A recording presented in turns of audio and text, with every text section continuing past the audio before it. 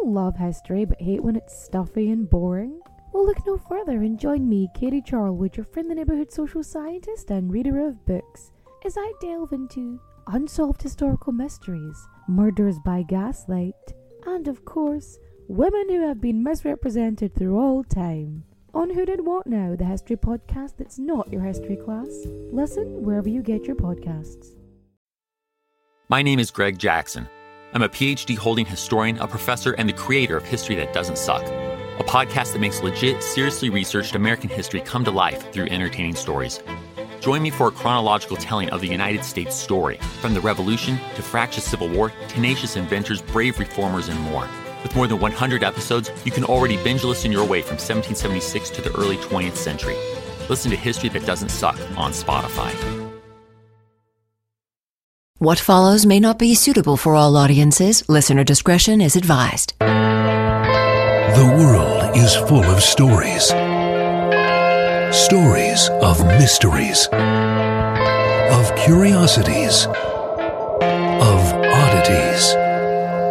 Join Kat and Jethro Gilligan Toth for the strange, the bizarre, the unexpected, as they lift the lid and cautiously peer inside the box of oddities. So this week has been hard, I know, for a lot of people, and I thought that this was an incredible coping mechanism I wanted to share with you. You're recording, right? Yeah. We've started the thing? Yeah, we have. Okay, yeah, good. I pushed the button. Sorry. I just kind of launched in. It's all right. It's okay.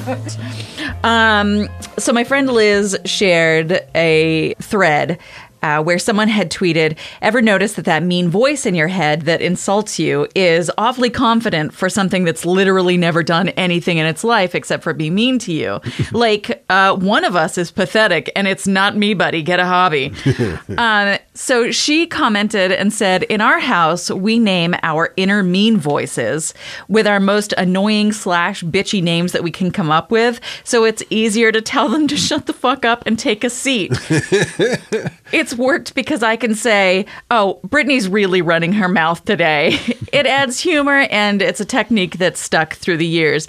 I love this idea. Like, just be like, I'm sorry, that was Barbara talking.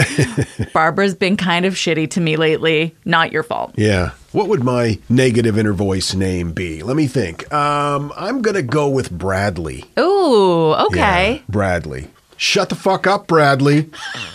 Jeez. It's a good one. Bradley's awfully chatty at times. And the thing is, the name can change depending on how they're treating you. Oh, yeah, absolutely. You know, that's a wicked Kyle thing to say. I love that.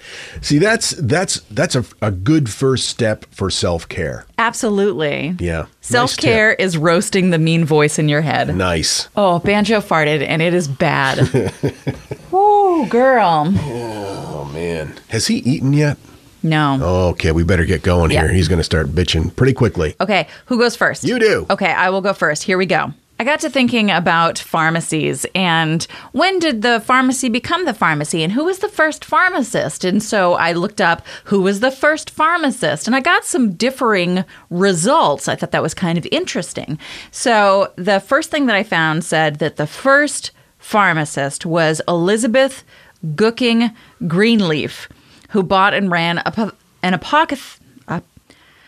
apothecary in Boston in 1727. That is like the hardest word for me to say. I always want to switch around the syllables, and I want to say yes, or apothecary, or apothecary. Anyway, it turns out though she actually wasn't the first pharmacist. We've talked about early medicine and how it was a little sketchballs and sometimes 100% not medicine. There were some informal licensing measures, but very few of them were enforced when it came to distributing medicine to people.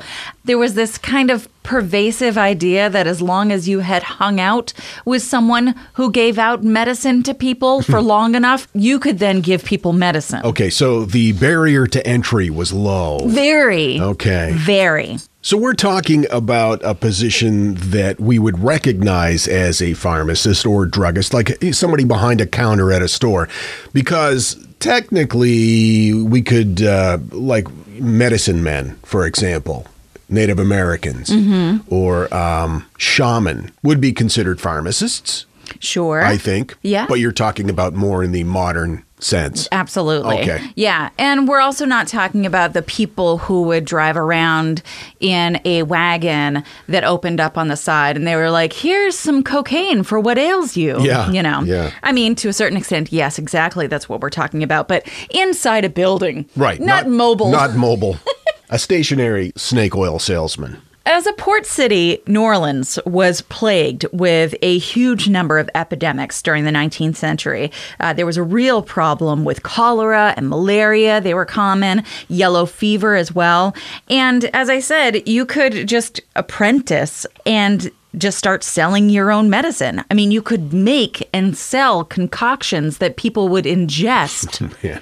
There was no FDA. And there didn't have to be any sort of testing to not just make sure that it worked, but make sure that it wasn't harmful for you. Sure. Yeah. I mean, you might as well just mix up spices in a nearby stream and tell people that it cures cancer. That's crazy. No one would do that. So in 1804, Louisiana changed their rules. Governor Claiborne passed a law, and Louisiana became the first state to require licensing for pharmacists. Governor Claiborne had established a board of pharmacists and physicians to administer a 3-hour oral exam.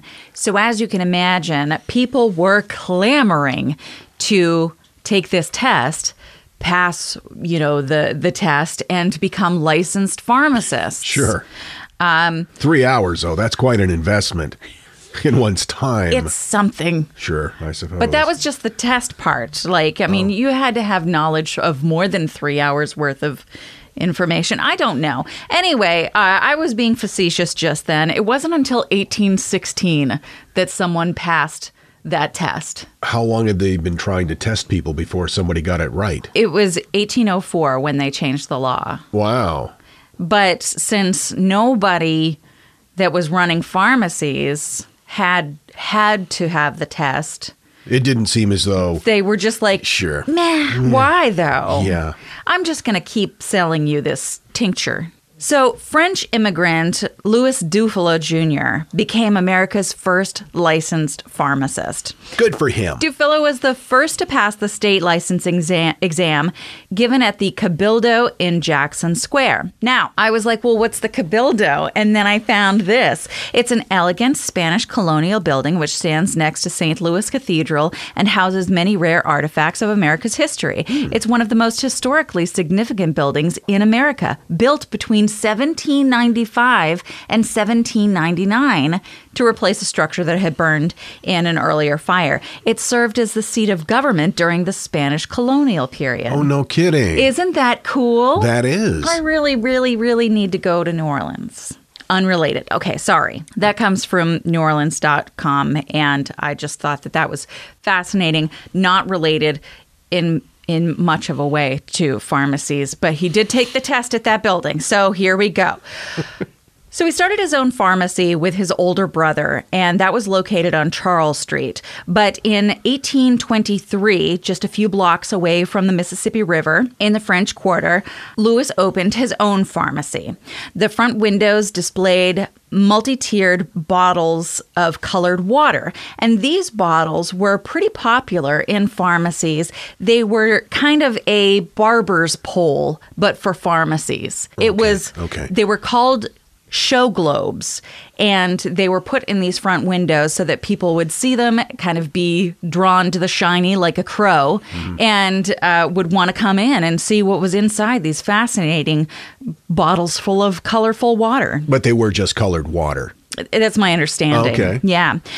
So the newly standardized pharmacies went along with more scientific procedures as often as they could. As we are, as a society, learning more about germs and what causes illnesses, pharmacies are trying to move into that direction. However, because they had had things that weren't scientifically driven for as long as they had, Dufilo also sold leeches and cocaine Well, sure. and voodoo potions. your one-stop Leeches and Blow distributor with plenty of free parking and a friendly, knowledgeable staff. For all your heroin and voodoo needs.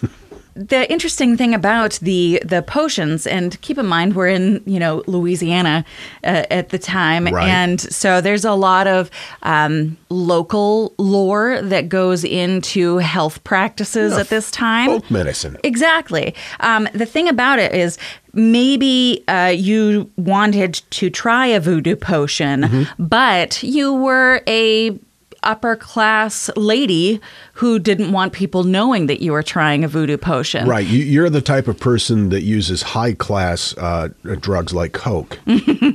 So they had these voodoo potions numbered so that they could be ordered discreetly, so that, you didn't have to say, I'd like, this or this. It could just be like a number 23 for me. Thank you. So the building is now listed on the National Register of Historic Places as a historic building, now known as the New Orleans Pharmacy Museum. The museum didn't open until 1950, after the building had been damaged in a hurricane and had been abandoned for some time. But Elizabeth Sherman, who is the executive director of the museum, said that Lewis had learned how to make some of these voodoo potions from the local priestesses, and then he would sell them under the counter at his French pharmacy because there was a draw for it. So maybe it was socially unacceptable or against your religion, she said, to see a voodoo priestess.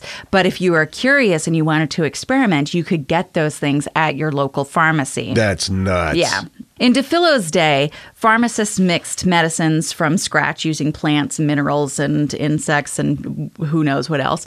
And there was a courtyard in that building that would have been used to grow some of those ingredients. And that's actually what you can still find there today.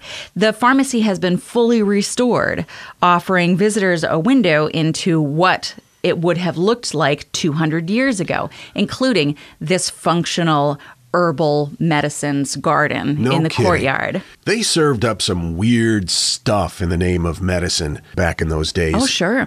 Abe Lincoln was given mercury tablets to take for his depression. Yeah. Of all things to take for one's depression, here's a heavy metal. Well, in an episode a ways back, we talked about how there was a period of time where mummy dust was a big medicine draw. Yeah, they would grind up mummies and put it in your soup. Very strange. Pharmacy, you'll also find the pharmacy's original soda fountain. Many sodas, of course, had originally medicinal purposes, and they were invented by pharmacists. So this soda fountain was made of Italian rose and black marble. It dates to about 1855, and it is in working condition. If it weren't for the lead pipes, they would be able to use it in the pharmacy now. But back then, lead was good for you. That's right. If you ran short of mercury. Now, keep in mind that Lewis was not just into pharmacying. He wasn't just into pharmacying. Okay. Pharmacological endeavors? Sure. All right. Yep. No, that's great. He also joined the Howard Association, which is a precursor to the Red Cross. It went on to treat over 130,000 victims of yellow fever. Apparently, his brother had died of yellow fever, and so he was very involved in his local community trying to, stomp out these various epidemics. DeFillo Jr. and his wife lived with their children in the family quarters on the pharmacy property until 1855. And that's when he sold it to Dr. Dupas. That doctor and his family lived in the pharmacy until he died of syphilis in 1867.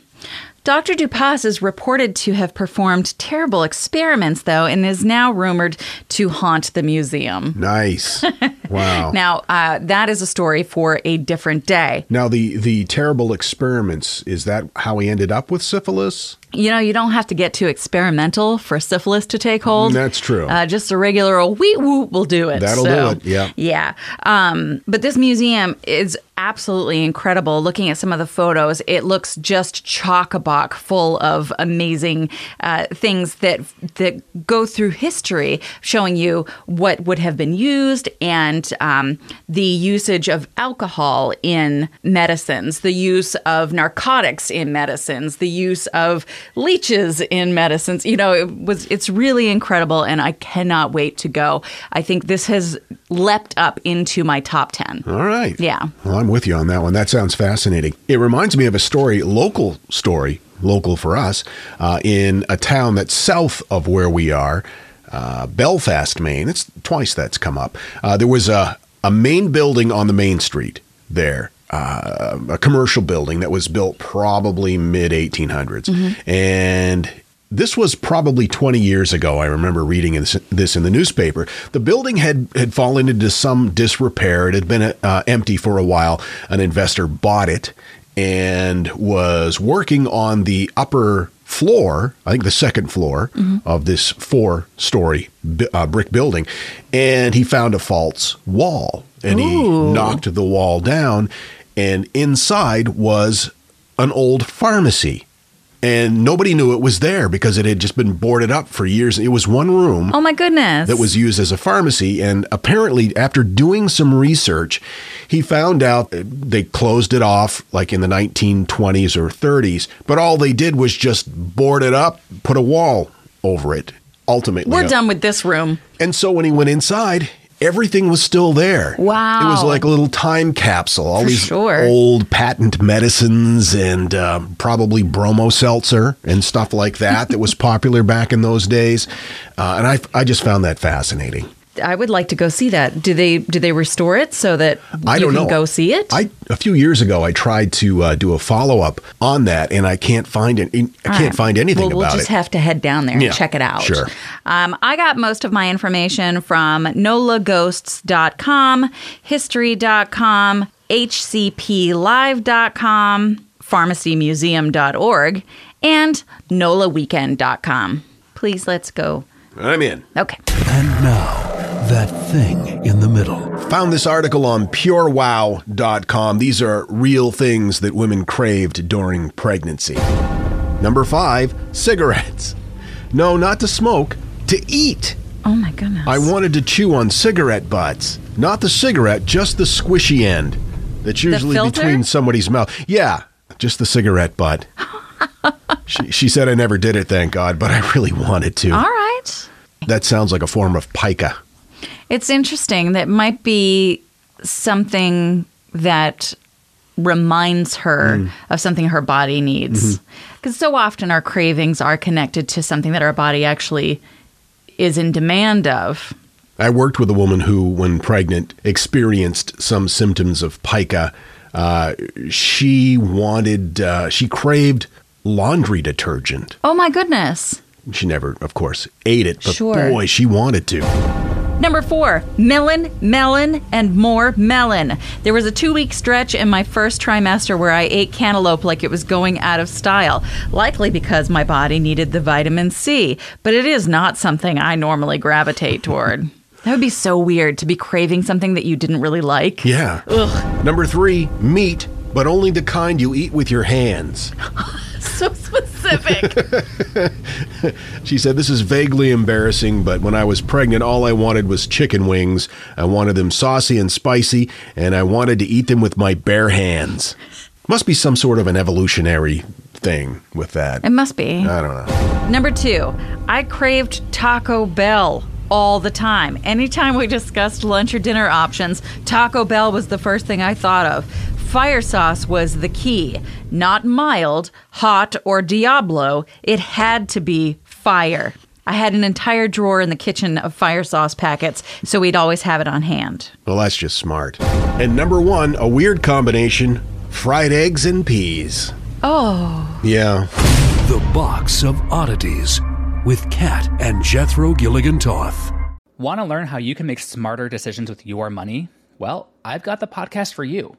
I'm Sean Piles, and I host NerdWallet's Smart Money Podcast.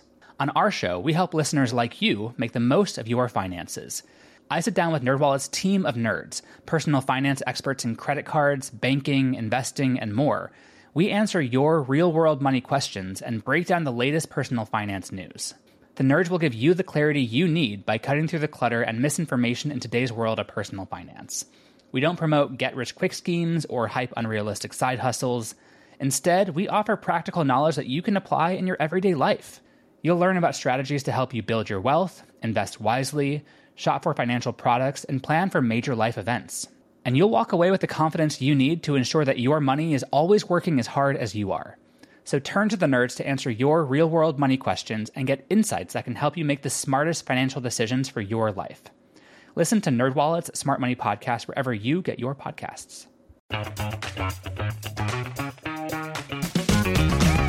Hey there, I'm Dylan Lewis, one of the hosts of Motley Fool Money. Each weekday on Motley Fool Money, we talk through the business news you need to know and the stories moving stocks on Wall Street. On weekends, we dive into the industries shaping tomorrow and host the experts, authors, and executives that understand them. Tune in for insights, a long-term perspective on investing, and of course, stock ideas. Plenty of them. To quote a listener, it pays to listen. Check us out and subscribe wherever you listen to podcasts. There are really many reasons to listen to our podcast, Big Picture Science. It's kind of a challenge to summarize them all, Molly. Okay, here's a reason to listen to our show, Big Picture Science, because you love to be surprised by science news. We love to be surprised by science news. So, for instance, I learned on our own show that I had been driving around with precious metals in my truck before it was stolen. That was brought up in our show about precious metals and also rare metals, like most of the things in your catalytic converter. I was surprised to learn that we may begin naming heat waves like we do hurricanes. You know, prepare yourself for heat wave Lucifer. I don't think I can prepare myself for that. Look, we like surprising our listeners. We like surprising ourselves by reporting new developments in science and while asking the big picture questions about why they matter and how they will affect our lives today and in the future. Well, we can't affect lives in the past, right? Oh, I guess that's a point. So the podcast is called Big Picture Science, and you can hear it wherever you get your podcasts. We are the hosts. Seth is a scientist. I'm a science journalist, and we talk to people smarter than us. We hope you'll take a listen. We've been hiding under your bed for the past 200 shows. And you know what? You really need to vacuum under here. This is the Box of Oddities. You know, at the beginning of the podcast, you mentioned your friend's post about, it was a helpful post about naming your inner negative voice so that you know who to shout down when they start telling you you're the worst person alive. Mm-hmm. Very helpful. Here's another helpful tip. Jill sent us this message, and it just says, don't ever pet the tongue of a killer whale. Oh, I cannot commit to this. No matter how much they beg, she says. Their taste buds are the size of quarters, and you got to really get up in there. The stench is putrid. I did it without gloves. I became an untouchable for exactly 5.5 days. And is it kind of like snake poop where the smell will stick with you even after you wash your hands? Maybe that's it. Interesting. Jill is the person who, she wrote to us earlier about working with Free Willy. So yeah. So this was a follow-up about Willie banging his 6-foot penis on the glass wall of his aquarium. Trying to free his Willie. Yeah. Thanks, Jill. You're very helpful. Well, once again, I trolled the darkest corners of the interwebs to find these stories. Law enforcement officials are going to show up at our house. We've been tracking your Googling history. Yeah. When I say the darkest part of the internet, I mean Reddit. That's about as dark as I get on the internet. But these are some stories that people shared about glitches in the Matrix that they experienced. Hedgerow Snuffler writes, that's not a real name. A long time ago, I had a conversation with an old workmate who described the following. The detail's hazy, but he said one day he was in his house and he felt a sudden need to go outside and stand on his lawn. He claimed it was the strongest, clearest feeling ever. And on doing so, he experienced a sort of wobble. He just said everything was kind of screwed up for a moment, and he experienced a feeling of detachment, an outsideness. When it passed, he turned around to go back inside. While he talked to me, he got quite upset at this point and asked me not to think he was crazy. Okay. The next thing he saw was his car parked in the street, and it was the same model, same registration, different color. Wait, what? He was so thrown by this, and then even more so because his wife came out to ask him what he was doing. And he said he realized she was in all appearance his wife, but somehow not his wife. He said from that point on, she liked foods that she had claimed to hate before, sometimes brought up memories he said he had zero relation to. He said things like his route to work was still the same, but somehow different. He said there were buildings along the way that either he had missed in the 6 years he had driven past them for 5 days a week. Wow. Or just appeared overnight. He even said some people he remembered from other departments in work had just vanished, and asked about them, and people around him had no idea who he was talking about. My goodness. He was completely a regular, healthy guy, but he said he measured his life in relation to that afternoon. He went on to say he was now living his life with a feeling of about 15% of it had spontaneously changed that one afternoon. This makes me think of two things. One, Capgras syndrome, which is the one where you have this feeling that people in your life have been replaced, or that, something in your life has been, an imposter is taking its place. It also reminds me of the movie Dark City, which you might remember. The strangers come in at night and make everyone kind of go to sleep. And then they change things around and see how people respond to their lives being completely changed, even though they can't explain why or how. That's a fascinating concept. I think it's interesting that he can anchor it to one moment in time, which makes me think that, did he have some sort of a stroke maybe, or like a series of mini strokes, perhaps? I don't know. I'm not a doctor. I sat next to one time. Well, maybe that's when the strangers put him to sleep. That could be. Anyway, we should watch Dark City. From You're a Moron. I was catching a sky train in one particular city about 15 minutes from where I get off. While I wait there, a woman with glazed eyes was asking people for money. She came up to me. She stopped briefly and asked, "Excuse me, could you spare some money? My brother's in the hospital and I'd like to buy him some flowers." And I'm thinking, that's rich. People are getting more and more obvious with their lines. So I gave her $5 without looking in her face, convinced of her intentions. My train pulls up and I got on. I look through the glass at her. She's still walking around on the train station asking other people for money as the train pulls away.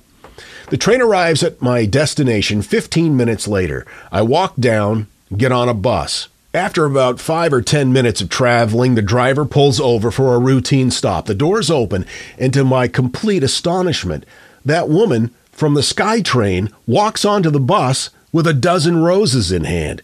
She looks me right in the eye as she takes her seat next to me. How the blue hell did she get there? I took the train before her. I watched her at the train stop from inside as we pulled away. I went over a river.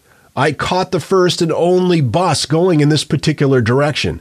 And not only did she beat me there, she had time to go to a store and buy a dozen roses. Yeah, and she looked at him when she got on the bus. Yeah. That's the thing is, I don't look at shit when I get on buses. I am looking for an open seat, and that's it. I do not make eye contact with people, especially people that gave me money to buy these alien flowers. Alien flowers. Not long before. Yep. Shepherd of Hermes wrote, "I got in a motorcycle accident about 6 years ago. Oof, motor scary. I was going 45 miles an hour through town, and a woman who didn't see me turned left in front of me. That is all they tell you when you go to motorcycle training school. That is the most common way people get in accidents in motorcycles.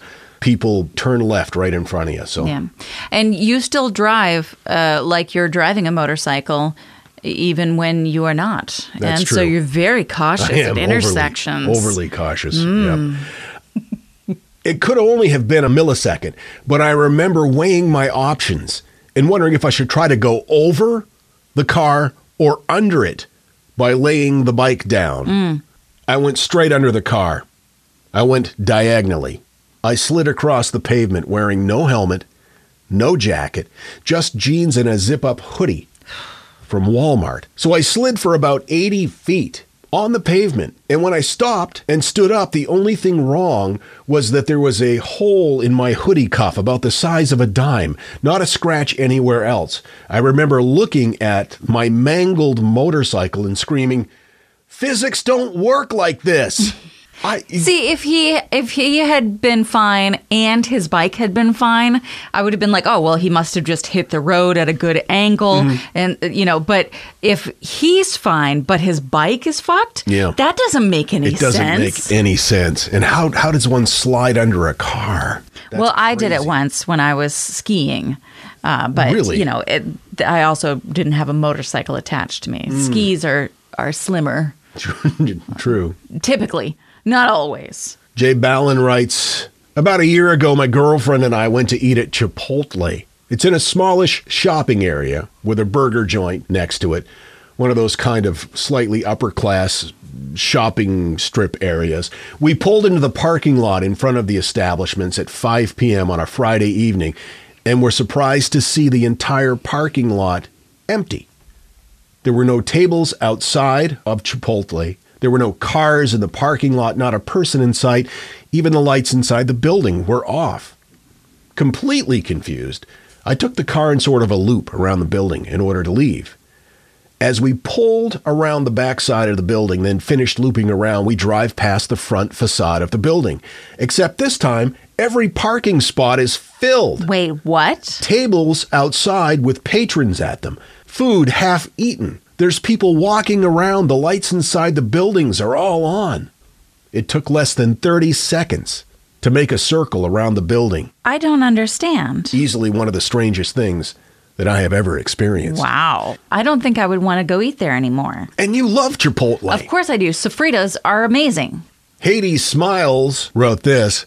My friend and I were at a Chinese restaurant and we ordered... I want Chinese food. They ordered General Tso chicken and shrimp lo mein. When we sat down, we both took our boxes and set them on the table, 2 feet apart. My friend opens the first box and we see the shrimp lo mein dish.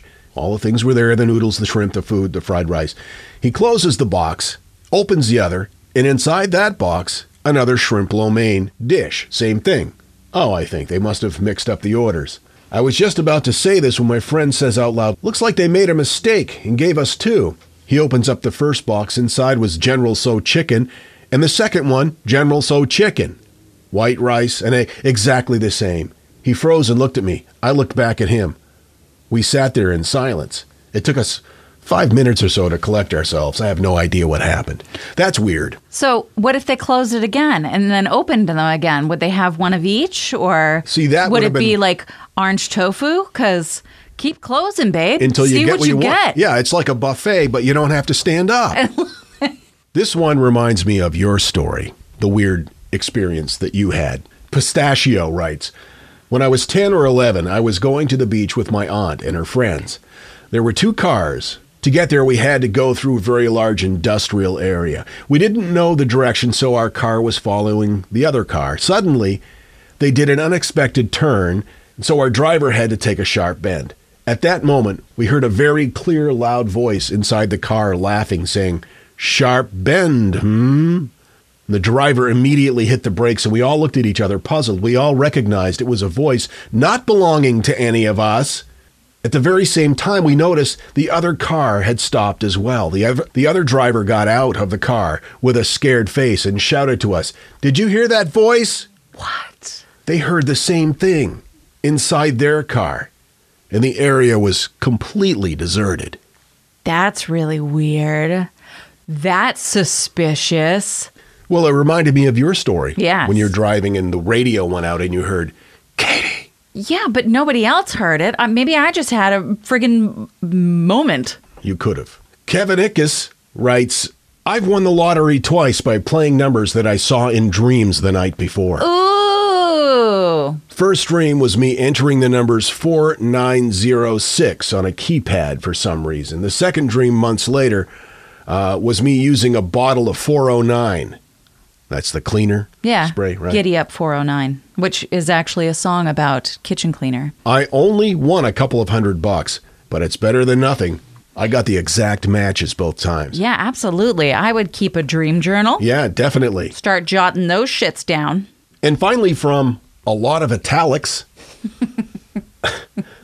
one day I was walking to work, and all of a sudden I had an urge to walk a different path than usual. I work downtown in a big city. It was a strange spur-of-the-moment urge to walk a different way that changed my life forever. I turned into an alley that I had never seen before. Now, as I remember it, I made it about 15 feet or so when an actual glitch happened. Everything in my mind scrambled. I felt like I didn't have a body anymore, just that I was a semi-conscious entity floating through some weird dimension. All of a sudden, in the array of different colors and shapes, a vision came to me. It was a bunch of strange-looking people that in my mind resembled businessmen wearing suits. They started looking at me and panicked that I could see them. One of the people made a quick movement, and then everything went black. When I regained normality, I was on a completely different street. It was the same street that I'd always walked to work on. I felt sick and severely disturbed and depressed. I would be too. I've never done any hard drugs, never experienced any hallucinations, never had anything like this happen to me. The weird thing is, when the glitch was correcting itself, I could see those people watching me like a caged animal. I had the feeling that I knew I was being controlled.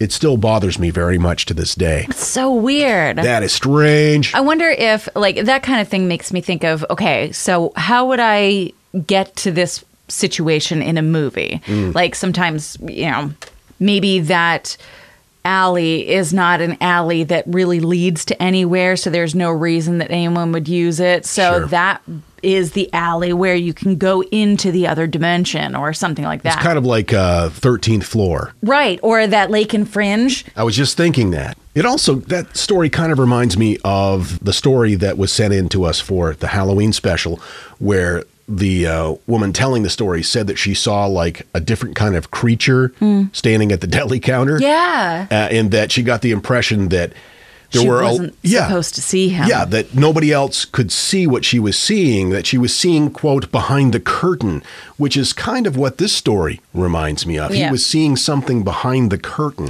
My concern with that supermarket story is, like, what is that weird alien doing getting deli salad? Like, maybe they were putting something in the deli salad. Oh, like that Oregon cult? Maybe only people who eat the deli salad can see them. Well, I'll tell you what, then I should be able to see them because I love a crunchy vegetable salad. Ooh, or that kale and pasta thing that they do. Yeah. Nom. Nice. Firecracker salad, too, is amazing. Anyway, don't put stuff in salad bars. No, don't do that. That's just bad form. Yeah. Well, those were very interesting, sweetheart. Yeah, I thought so, too. I thought that was some of those were especially creepy. You know what else is creepy? What? Watch this segue. Okay. Ready for it? How many people have joined us on Patreon? Show of hands, please. No, I'm saying that's creepy. How many people have joined us on Patreon? Oh, okay. All right. Wasn't quite as good a segue as I was hoping for, but you got us there, and that's all that matters. Well, if you had paid attention, you would have seen that it was a great segue. I see. Is what I'm saying. Yes, thank you so much, those of you who are supporting us on Patreon. It's giving us the opportunity to grow this podcast. And what we're hoping to do next year, assuming that this crazy pandemic stuff is under control, we want to do an extended tour, and that takes some dollar. Yeah.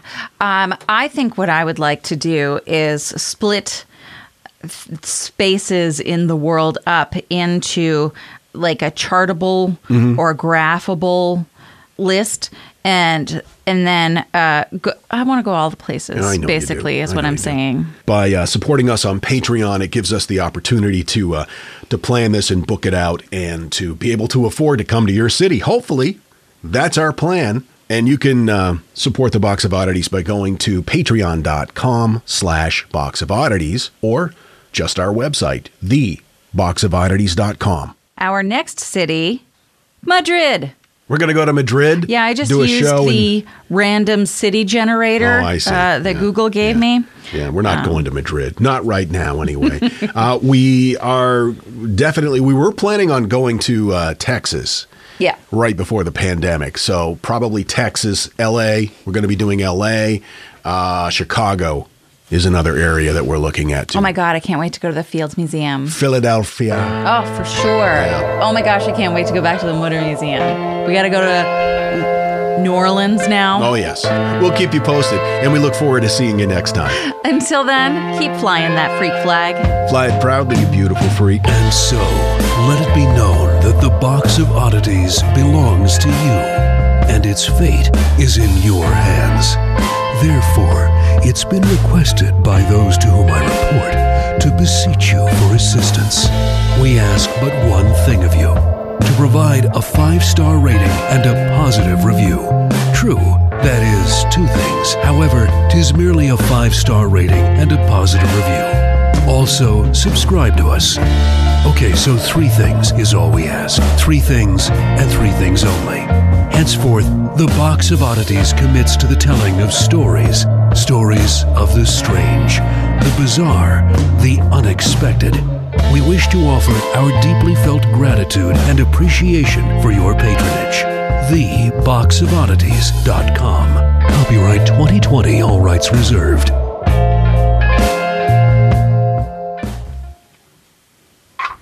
Your one-stop leeches and blow. Wait. Your one-stop leeches and blow. Oh, fuck. Hi, I'm Neil. And I'm Ken. And we are from the Triviality Podcast, a pub trivia-style game show where a lack of seriousness meets a little bit of knowledge. Join us each week for an hour-long game of general knowledge trivia featuring special guests from around the world, plus tons of extra themed episodes. If you want to improve your trivia game, or you just want to scream at us in your car when we get easy questions wrong, then we're the show for you. Find Triviality on all your favorite podcast apps. But you know that, because you're already listening to a podcast. Are you interested in the parts of history that remain a mystery? Do you want to learn more about the historical myths and misconceptions used to prop up false belief today? I'm Nathaniel Lloyd. In my podcast, Historical Blindness, I delve into all of these topics, sharing puzzling tales from the past and examining hoaxes, conspiracy theories, and misremembered events that provide insight into modern politics and religion.